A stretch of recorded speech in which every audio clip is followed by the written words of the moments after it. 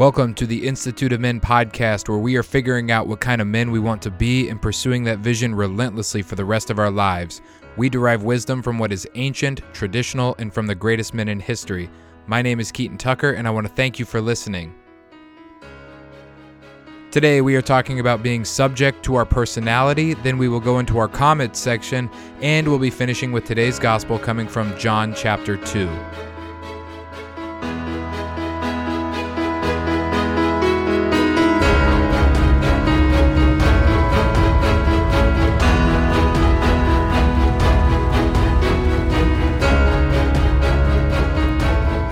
If you are new to the podcast or you haven't hit that subscribe button, go ahead and do that now. And if you would, be so kind as to leave a 5-star review.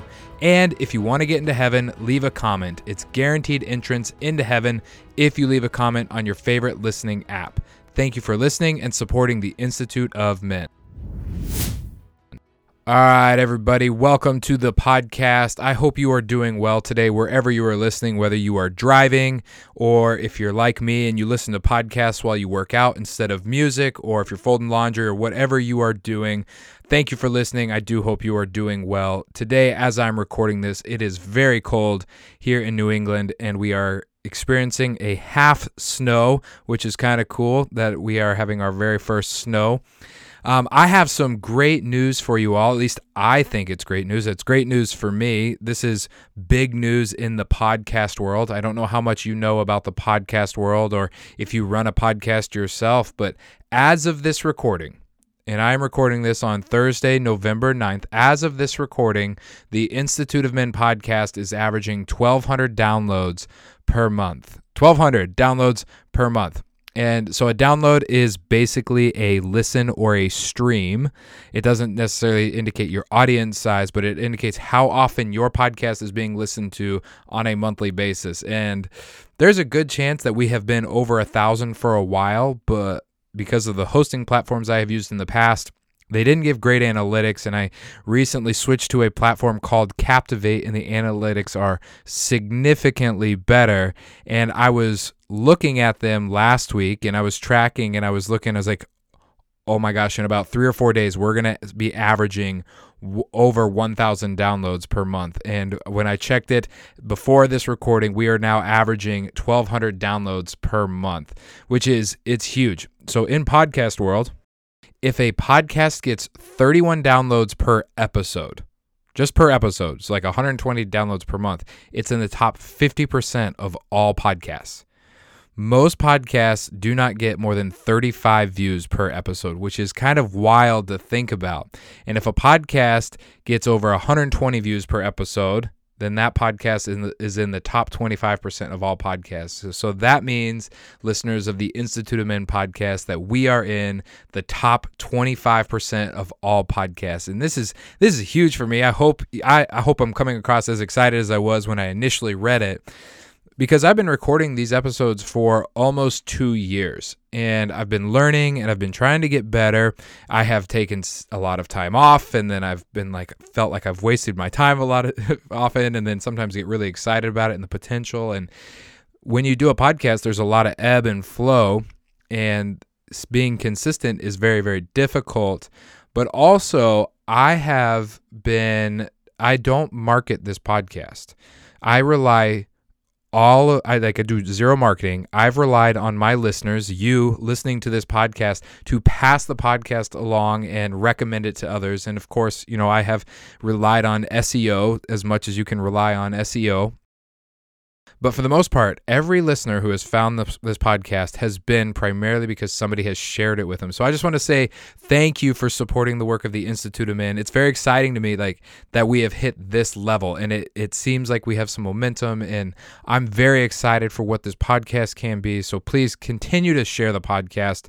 I have more ideas than I know what to do with for this podcast and for other parts of the Institute of Men, and I'm hoping that God blesses the work so that I can do this full time and get into these other areas that I want to do, where I will need help to grow this podcast at some point. And 1,000 downloads per month is like a tipping point. There's certain tipping points where you hit them and your podcast starts to grow, or your platform starts to grow, and 1,000 downloads per month is like the second tipping point. It's actually around like 150 listens is a tipping point, and then if you can get to 1,000, then after that, it's really really exciting for me, and I'm so thankful for all of you who have listened to this podcast, especially if you've been listening for the beginning when I just plugged and played and didn't do any editing, and I would script for sure, but I didn't work very hard on how I wanted to do the podcast, and now I've put a lot more effort into it. And I'm just so thankful for all of you who have listened, and I hope this has been as beneficial for you as it has been for me in creating this podcast. Now, if you have listened to this podcast for a while, you've heard me tell the story about the question my father asked me when I was 23 years old. You know, I'm in the garage feeling sorry for myself, talking to him, and he says, "Son, what kind of man do you want to be?" You've probably heard that story. But before my dad had asked me that question, there was actually another man who poured into my dad and then into me as well. And I want to take a minute to honor him. And as I wrote this podcast yesterday. I don't write and record on the same days. And as I was writing this yesterday, I actually had to take a moment because I was crying because I'm so thankful for what my life has become because of not only my father and my mother and all the people who have poured into me over the years, but because of this man, Jack Young. And so in a lot of ways, Jack Young saved my dad. I don't mean like eternal salvation, but I mean he put him back on a right path. I don't know all the details of the story. I might have to have Pops come on and share because I might exaggerate the details just a little bit, but I'm pretty sure my dad and Jack met when my father was 18. And Jack took my dad under his wing, and he kept him from, I guess, ruining his life. And again, if I'm exaggerating, Pops, you should come tell that story. And when I turned 16 years old, my dad had a special birthday for me. He did this for my brothers as well. He took us to a fancy steakhouse, which was a treat. We didn't go to fancy steakhouses, but he took us to this really fancy steakhouse, and he invited 3 men who were very influential in my life. And during the dinner, each of these men took me into a private room to share some wisdom and to pour into me and make a deposit of words into my life. And I still remember what these men said to me. You know, my youth pastor was there, and he said, he told me, "You're not strong for you, but you're strong so you can defend those who aren't." And then my baseball coach was there, Coach Dan, who encouraged me to use all of my intensity and tenacity that I had in baseball for some great purpose beyond myself. Because I've always been kind of intense. I've always been kind of tenacious. And then there was Jack Young. And I wouldn't be the man that I am today without any of those other men, but I definitely wouldn't be the man today without Jack Young, because I wouldn't have the father that I have, and my dad probably wouldn't have had the marriage that he has if it wasn't for Jack Young. And I actually get a reminder every 2 weeks on my phone to just be very thankful for Jack and say a prayer for him that says, "Before there was my father, there was Jack Young." And so Jack Young, he takes me into this back room, and this is just a testament. You have no idea what one good man can do for generations. That's like what Jack Young's life is a testament to. You have no idea what one man can do for generations. Excuse me. So Jack, he takes me in this back room, and he doesn't really talk to me about me very much, but he talks about the faithfulness of God and the future of the church and the future of our country. And he even wrote me on a card. He wrote this on a card that I had kept, and then my mom kept it for me, and she found it. She sent it to me so that I could frame it. And here's what the card said. It said, "The future of this great country will depend on Christian men who carry out God's will in their lives and in their families. And more important, the future of the church will be determined by men of God who lead in bringing Christ to the forefront. God bless you." That was 16 years ago that he wrote that note to me, and I had forgotten about that, and I had no idea at the time that I would want to consecrate my life to building Christian men who build God's church and their families. Like when I started this podcast, that must have been somewhere in my heart or somewhere in my subconscious or somewhere in my spirit as a deposit that I didn't even remember, but it was given to me by another man when I was 16 years old, and here we are. And you have no idea what one man's words can become in your life, and you have no idea what your words can become in another man's life. Like, you have no idea. And so use those words wisely. If you're a father, have a birthday like that for your kids when they're 16. He did it again for us when we were 21. Have a birthday like that for your kids. Get some other men to go and pour into your sons, and some women to pour into your daughters. And because you don't know where it will lead them. So this podcast, 1,000 downloads, I want to dedicate to Jack Young. Jack Young, God bless you. Okay, today's topic is about our personality, and I want to start this episode with a quote from Thomas à Kempis. He wrote my favorite devotional called The Imitation of Christ. If you haven't read it, you should read it. It will be required reading for my children at some point in their life. I'm going to make sure that they read this book. It makes an impression on me every time I read it, and it's deep and convicting, and it's like written by a man who knew the soul of men and the soul of women, but really he knows the soul of man. And the quote I'm going to read has the phrase dishonest excuses, talking about how we excuse our behavior and our words dishonestly to kind of justify ourselves. So listen for that phrase as I read the quote. And here's the quote. Quite often, we're unaware of our own blindness and make a bad action worse by the dishonest excuses we offer for it. We lose our temper, for example, and we put it down to zeal, or we pounce on the slight faults in our neighbors so as to have an excuse for ignoring the more serious faults of our own. How quick we are to reckon up our grievances against other people, and how slow to notice what a lot of them have to, how slow we are to realize how much they have to put up with us. And yet the man who sees himself as he really is hasn't the heart to criticize the next man. So there's that phrase, dishonest excuses. This is a quote about noticing the plank or the speck in other people's eyes, but failing to see the plank in our own eye. And I think there's plenty of dishonest excuses in the modern world. There's plenty of them. But I think the dishonest excuse of the day is the phrase, that's just my personality. I hear it all the time. We say things such as like, I have an addictive personality. Or from the example, I'm not angry, I have zeal. Or I'm a type 8 on the Enneagram, or on the Myers-Briggs, I'm an ESTJ, or I'm a high D on the DISC, so I just tend to bulldoze over people. Or if you're in Gen Z, this has become a very popular thing among Gen Z that I don't quite understand. They'll say the phrase, as part of their personality, that's my slight autism. And for this podcast, I want you to memorize the phrase, I am not subject to my personality. You know, we are eager to explain away our bad behaviors with the excuses of personality, and simultaneously we are desperate just to be able to explain ourselves to others in hopes that they're going to affirm us and our existence, and maybe they'll even have compassion on our bad behaviors. But I've noticed a correlation between those who, make excuses for their personality while explaining their personality. When we explain our bad behaviors to others, here's the correlation. When we explain our bad behaviors to others, we blame personality. So, for example, if I say, let's say I'm addicted to work, and I say I have an addictive personality. Well, it's my personality's fault. I can't help it. I blame my personality. So when we explain our bad behavior to others, we blame personality. But when we see the bad behavior in others, we blame their character. Well, you're addicted to work because you don't have boundaries. And the person who tries to explain their personality the most tends to be the most judgmental of other people's character. It's the correlation I'm still pondering. So the person who tries the most to explain how they are because of their personality is also the person who has the biggest plank in their eye that they're unaware of, and they judge other people's character. It's a correlation that I've noticed.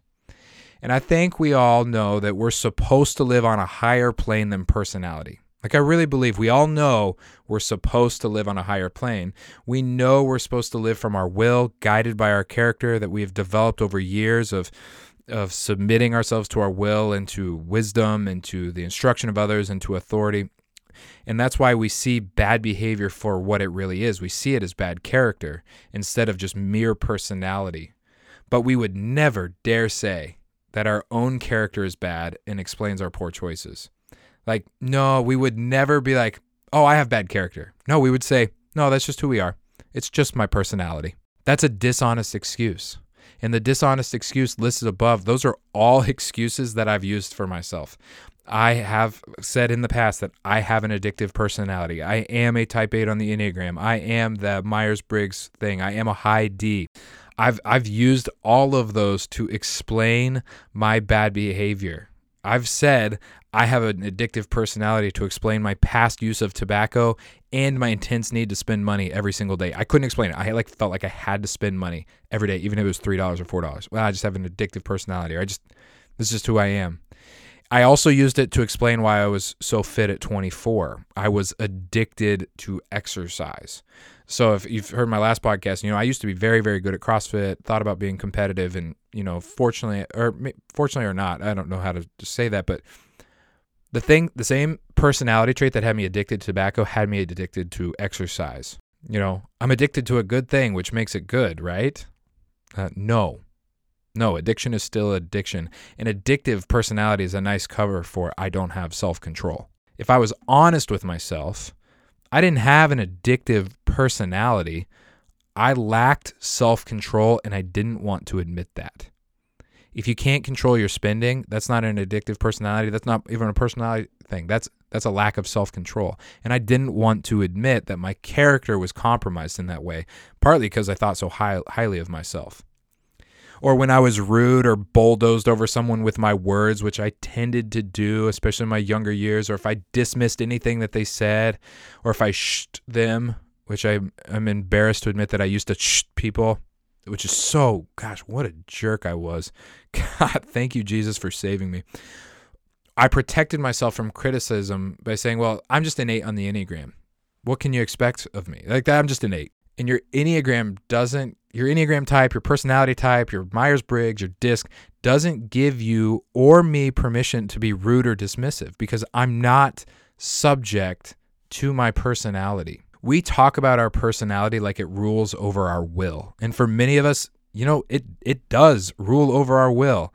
And remember that verse in 2 Peter, whatever overcomes a man, to that he is enslaved, even and including our personality. Here's a question that I had to ask myself. Do you really want to be enslaved to your personality? That's our blindness in the modern world. It's our dishonest excuse, and most of us have fallen for it. We attribute our faults to personality, but their faults to character. If you remember that correlation from above. Oh, my faults are my personality. Their faults are their character. I'd be willing to bet that your grievances against your neighbor, your brother, your wife, your boss, your enemy, I bet, if you're like me, and you probably are more like me than we are willing to admit, because human nature is all very similar, I bet you see their character flaws clearly. I bet you've assigned intentions and motives to their heart. I know I do. It's because that's how blind I am. And I wish I could say that I noticed this earlier, but I didn't. It actually wasn't until maybe a couple of years ago. Marriage probably helped me with that one because you see all the faults in your spouse real quick, and they're a mirror to you, and they see yours very clearly. So if you get married, you just know, or when you get married, no, they're going to see that. How blind does a man have to be to know that he is blind, or to not know that he is blind? Excuse me. Like, how blind does a man have to be to not know he is blind? He'd have uber blind, because blind people, they know I can't see clearly. Everything's dark or it's blurry. But how blind do you have to be to not know you're blind? And such is the man who is unaware of himself, blaming all on personality and not on his own lack of character. And this was true of me. This is probably still true of me. The blindest men are those who can see the faults in others, but not of themselves. They're actually they're so blind that they can even see the specks in others, but they can't see the log in their own eye or the logs surrounding them. And the logs in their eye, the logs in our eyes, they keep us from seeing ourselves first. For whatever reason, we can still see other people's faults, but we can't see our own. I hope that's never said of us anymore. I hope that's not true of me anymore. I hope I become a man who's quick to remove the log from his own eye. Remember that quote from up top. And yet the man who sees himself as he really is hasn't the heart to criticize the next man. Because when you see yourself as you really are, and you start to, you'll become more compassionate, and you'll definitely become more merciful. But there's a prideful compassion that thinks it's more righteous than others because they have no sense of truth or justice. They're just permissive on all things, and they call themselves compassionate. That's not compassion. That is self-righteousness disguised as humility. True One person, a man who sees himself as he is, will know he's in desperate need of a Savior, and that he is in constant need of correction and training in righteousness. And he knows that truth has not found its way to abide in him, and he knows it hasn't found its way to abide in others too. So he's merciful to them, but he is also willing to share what he has seen for himself, so that they might also grow. They're not permissive. That false sense of compassion that has abandoned truth is actually just lying to people. I want to be a man of character. I have a personality, but I don't want to be subject to my personality. I actually want to be subject to my will that has been developed by my character as I have submitted to Christ.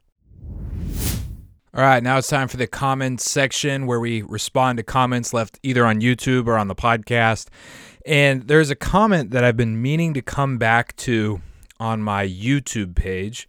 I have mentioned it before, and if you recall, I made a video about reading the Bible, and I made a clip of that and then uploaded the clip to YouTube, and the clip got a lot of views for a page like mine. It got 7,500 views, and then it got a ton of comments, and most of them were, they were interesting to say the least. If you did listen to the episode, I talked about how one comment was about people had removed books of the Bible that talked about aliens and how the aliens had built civilization, and then it was something like it was a wonky comment. It was long.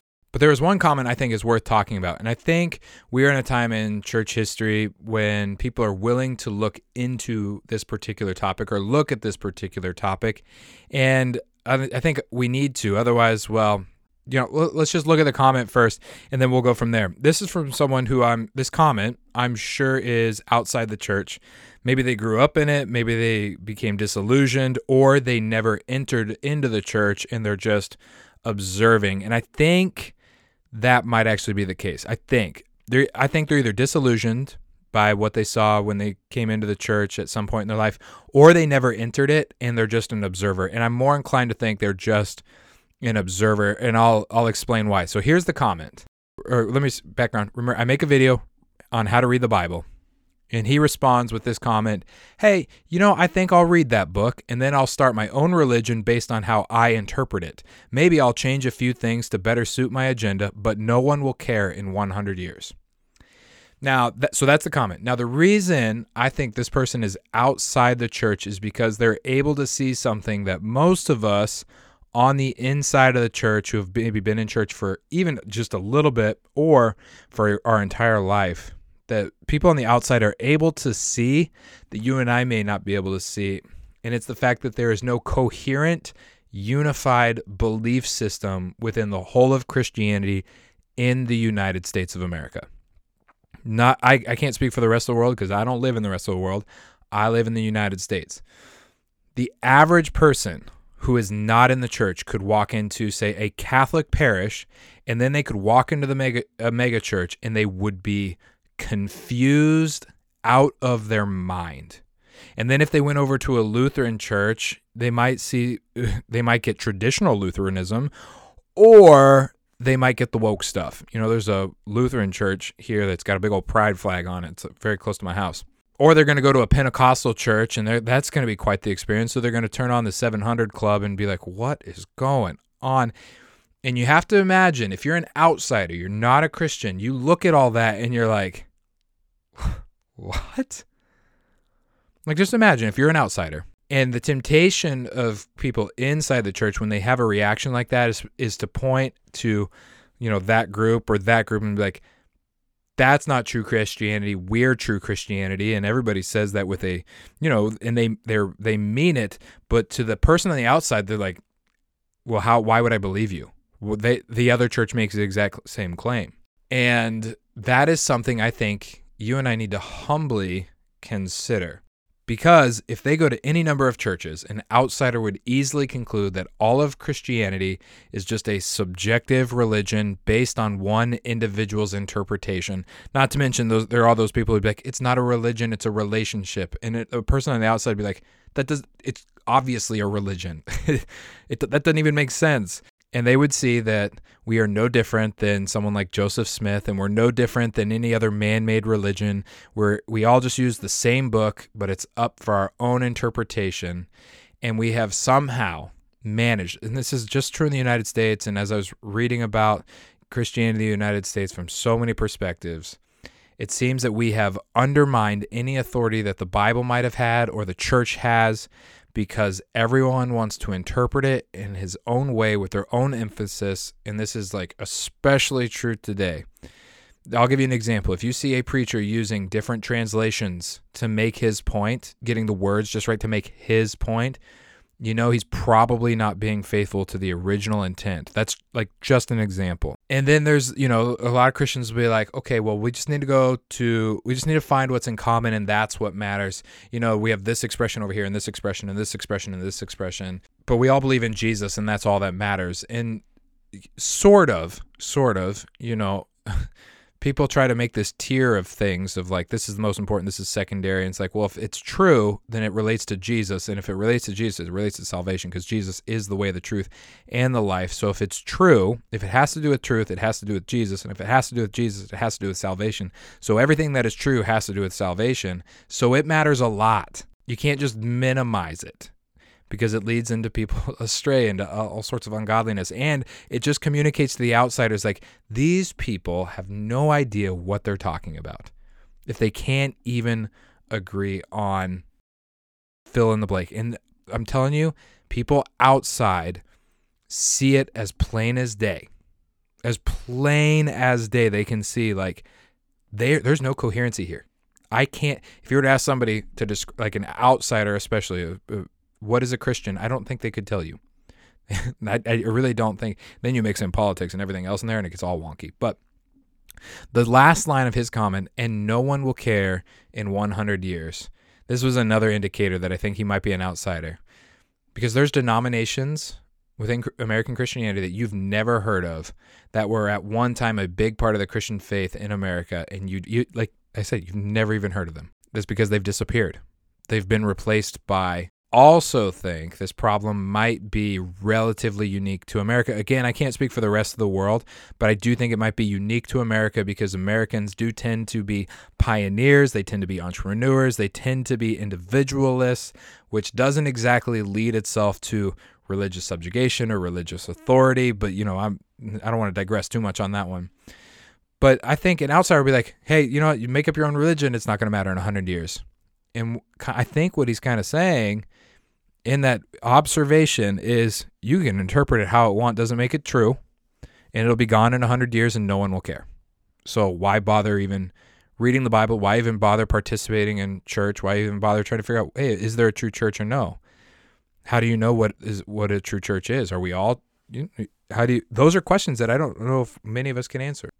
My dad's actually having me read this book.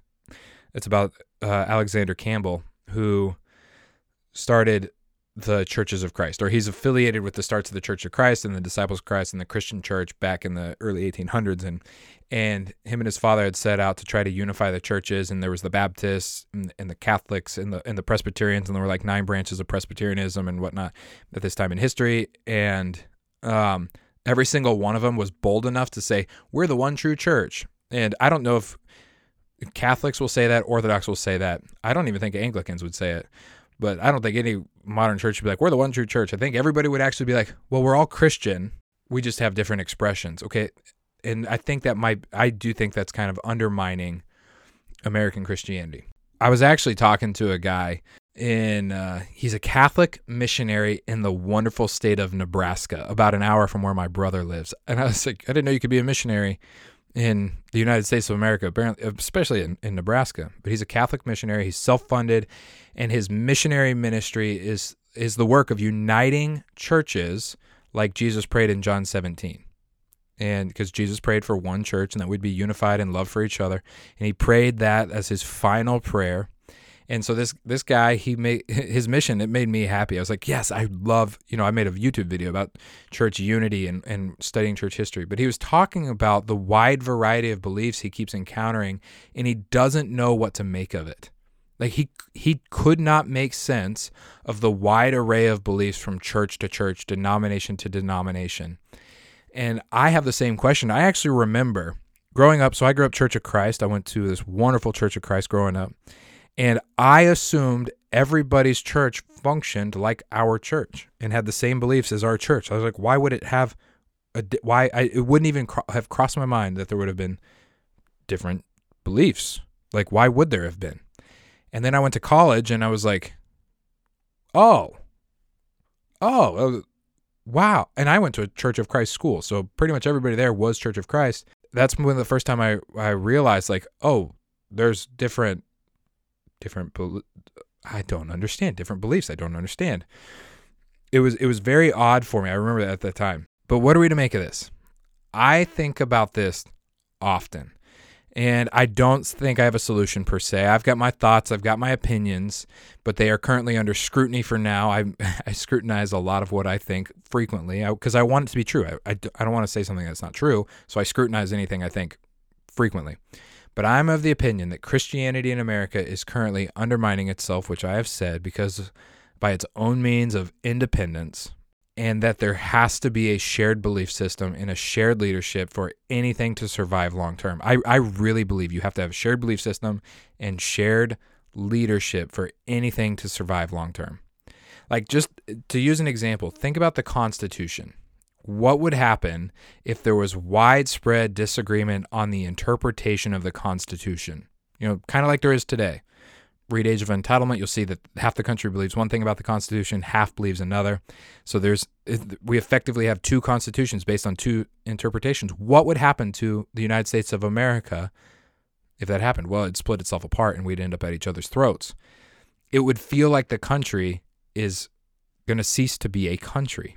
Now imagine if you multiplied that, and imagine if each state had decided to live however it decided to interpret the federal Constitution. Like, just not the federal, because I understand that each state has its own constitution.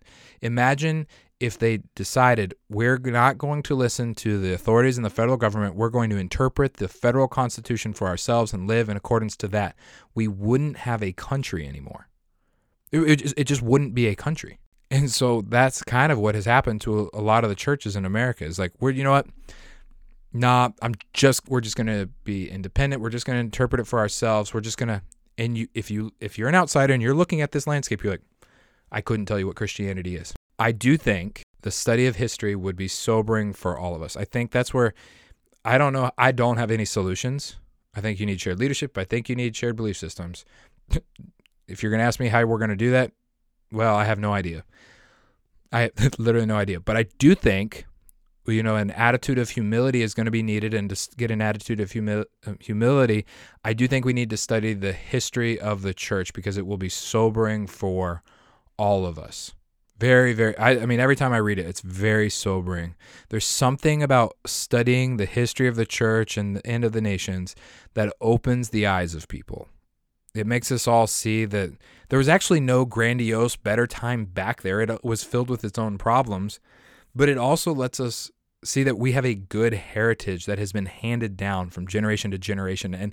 And best of all, you see that God's faithful. I'll come back to that one in a second. But I made a video on my YouTube channel about studying church history, and I gave some recommendations, and I'll put a link in the show notes below. I think we men, we need to become familiar with our heritage, with church history. We need to look at it, and we need to see it for what it is, and how the Christians of the past handled disagreement, and how they handled church splits and all of that stuff. And you need to know that some churches were deemed heretical. Like, you need to know that a bunch of Christians got together and said, hey, this is not true to the deposit of faith that has been handed down. That is heretical. I'll give you an example. One of the early ones is, and it's actually very common today, it was called Marcionism. It was a belief that the God of the Old Testament was cruel, and that Jesus had to fix what was wrong with the God of the Old Testament. It was a heresy, and that's a little oversimplified on Marcionism, but that was the heresy that Christians got together, and it was actually bishops, and they said, no, that's heretical.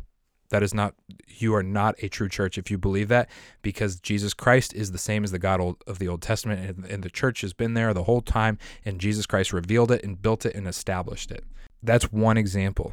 But you're also like, so you need to know about your heritage. You need to know how they handled heretical teaching. You need to know how they even reincorporated people back into the church, because there was a time when I believe, let me see if I can remember this. This is between 250 and 350 AD. I don't exactly remember all the details, but there was some persecution of the church, and Rome demanded that they hand over all their sacred texts and documents, and some people handed them over and some people didn't, and the people who didn't deemed that the people who handed them over could no longer partake in the Lord's Supper and be part of the church, and so they had deemed them separate and heretics, and then later they actually restored them back to the church because it was, and that was something that had happened. So you also have that element.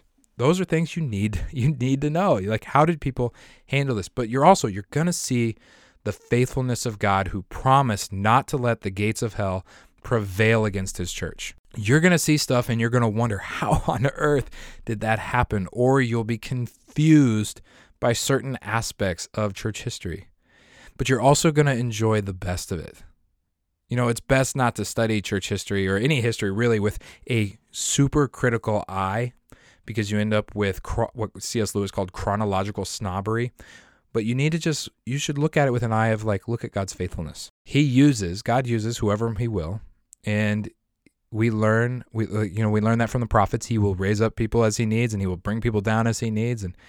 But he even uses a Pharaoh, but he's been faithful the whole time, and he's going to be faithful again. And that, I think, that's going to be something we all have to learn to cling to. And you see that when you study church history. But we must do this. Otherwise, especially in America, you're going to continue to see churches get picked off. If you're excited about the growth of your individual church, look at the national statistics. Your church growth is probably from church transfer of churches dying. Be aware of what's happening at a national scale and larger than just your own little context. All that to say, I want us all to be like, hey, I should study church history. I don't need to be an expert in church history, but I should be at least familiar to know what happened without being super critical. Just saying, hey, look at that. This is what happened. God was faithful through it all. And here we are today, 2,000 years later and several thousand miles away, still trying to figure out what on earth is God doing on the earth through his church. But just also remember that outsiders are not fooled. They see what is happening in America, in the American church, and they're not interested of what has become of American Christianity. They're just not. And to them, none of this will matter in 100 years. And I believe you and I have an obligation to fix that, and it's not going to come by us trying to convince outsiders that our church is good while other churches are bad. You can't turn on your brothers and your sisters and expect outsiders to think, oh, you're a functional family. It's like, no, you're Jerry Springer. It's going to begin, if it's for outsiders to recognize the truth of Christianity, it is going to have to begin with churches turning towards each other and figuring out, why are we separated? Most of us, though, the splits that happened in church history, you and I had nothing to do with, and we don't even know why we have differences at all. And to say that it's all theological I think is naive, because none of us are that educated in theology. And so studying our history will allow us to look back and see, hey, what happened and how can we make corrections and be reunified as Jesus had prayed in John 17, because you and I have an obligation to fix that. All right, today's gospel comes from John chapter 2. I'm going to read the passage. This is a very short thing I just want to point out. The Passover of the Jews was at hand, and Jesus went up to Jerusalem. In the temple, he found those who were selling oxen and sheep and pigeons and the money changers sitting there. And making a whip of cords, he drove them all out of the temple with the sheep and the oxen. And he poured out the coins of the money changers, and he overturned their tables. And he turned to those who sold pigeons, and he said, "Take these things away. Do not make my Father's house a house of trade." His disciples remembered it. When they saw it, they remembered that it was written, "Zeal for your house will consume me." Okay, so that's our gospel passage today. There's actually a lot happening in this passage, and there's just a couple things I want to point out too. One thing I want to point out is that they're selling oxen, sheep, and pigeons, and here, so Jesus drives that out of the temple, and he turns to those who are selling pigeons. And he says, "Take these things away. Do not make my Father's house a house of trade." Now, if you were to go read Leviticus chapter 1 and look at the sacrificial system, it starts with oxen, it ends in pigeons or doves or turtle doves, or maybe just pigeons. I think just pigeons. And it's Hey, if you're rich and you have an oxen, you can make a sacrifice to God. If you're poor and all you can do is pigeons, you can make a sacrifice to God. And if you remember, at Jesus' dedication in the temple, his mother and his father, they brought 2 pigeons, which tells you that Jesus' parents were really, really poor. They couldn't afford anything else. They had their pigeons. This is all they had. They were entrusted with the Son of God, which tells you a lot about Mary and Joseph and their character. But they were really poor, and they had this pigeon, and that's all they could offer. And so when Jesus turns to the people who are selling pigeons, and maybe you've heard this, maybe you haven't, they were inflating the prices of these to make a profit. And if you're wealthy, whatever. It's still wrong, but, kind of whatever. You don't really worry about it as much. But if you're really poor and you're like, I just want to make a sacrifice to God, because all sacrifice is worship. That's what worship is. It's not actually singing as a type of worship, but it's sacrifice. And so if you want to make a sacrifice to God and you're like, I just need a pigeon, and you're like, I can't afford that pigeon, what you're doing is you're keeping the poor, who are rich in faith, according to James, you're keeping the poor from being able to worship God. So Jesus is defending, in one sense, he's defending his mother and his father on earth, where only could afford pigeons. And he's defending all people who are poor at the same time, saying, do not get in the way of them being able to worship God. But he's also correcting the people in the temple. So he's protecting and he's correcting all at once, which is something Jesus does over and over in the Gospel of John. If you flip over to John 8, he defends the woman caught in adultery, but then by protecting her, but he also turns to correct her once everybody is gone. So Jesus defends and corrects always.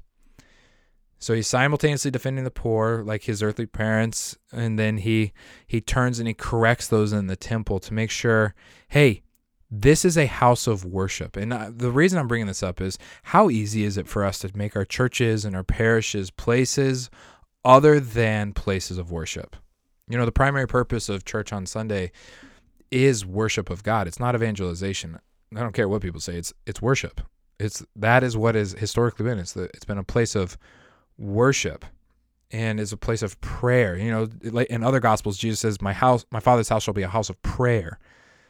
And sacrifice, like I said, is worship. The primary purpose of a sacrifice is to worship God. And how often do we change our churches from something other than a place of worship? A place of worship. And that's its primary purpose. And Jesus here, he's simultaneously protecting the poor to make sure that they can go offer the sacrifice, because they're rich in faith. The poor are rich in faith. They have nothing else to depend on except God, and they're rich in faith, and we can learn so much from them. But he's also correcting the people who are in charge, saying, hey, this is a place for worship first. All other things are secondary. This is a place of worship. And you and I probably have something we can learn for our local church about, hey, church, this is a place of worship. We don't want people taking their mind off of God, worried if they can afford to purchase the sacrifice you're selling, to use a metaphor. So you imagine if somebody's coming into, they need to make a sacrifice, they're ready to worship, and they're now worried, like, okay, am I going to be able to afford to worship God? Am I going to be able to afford to worship God? And we don't want that to get in the way of, their mind is now switched from I get to worship God, like, to can I afford it? And we don't want anything happening in our churches that would make people shift their focus from am I able to worship God to anything else. Because church is a place of worship, and we should all keep that in mind as we go to church on Sundays, wherever you worship. That's all I have for you today. Remember to subscribe on your favorite podcast app and on YouTube. If you want to dive deeper into the Institute of Men, you can become a subscriber on instituteofmen.org. There you can sign up for my newsletter. You can choose a free or a paid subscription, and then you'll receive exclusive content. You can also support the work on instituteofmenpodcast.com/support. Any financial support of any kind is very much appreciated. If you didn't like this content, just pretend you didn't listen. That helps us out too. Until next time, I'm Keaton Tucker, and this is the Institute of Men podcast.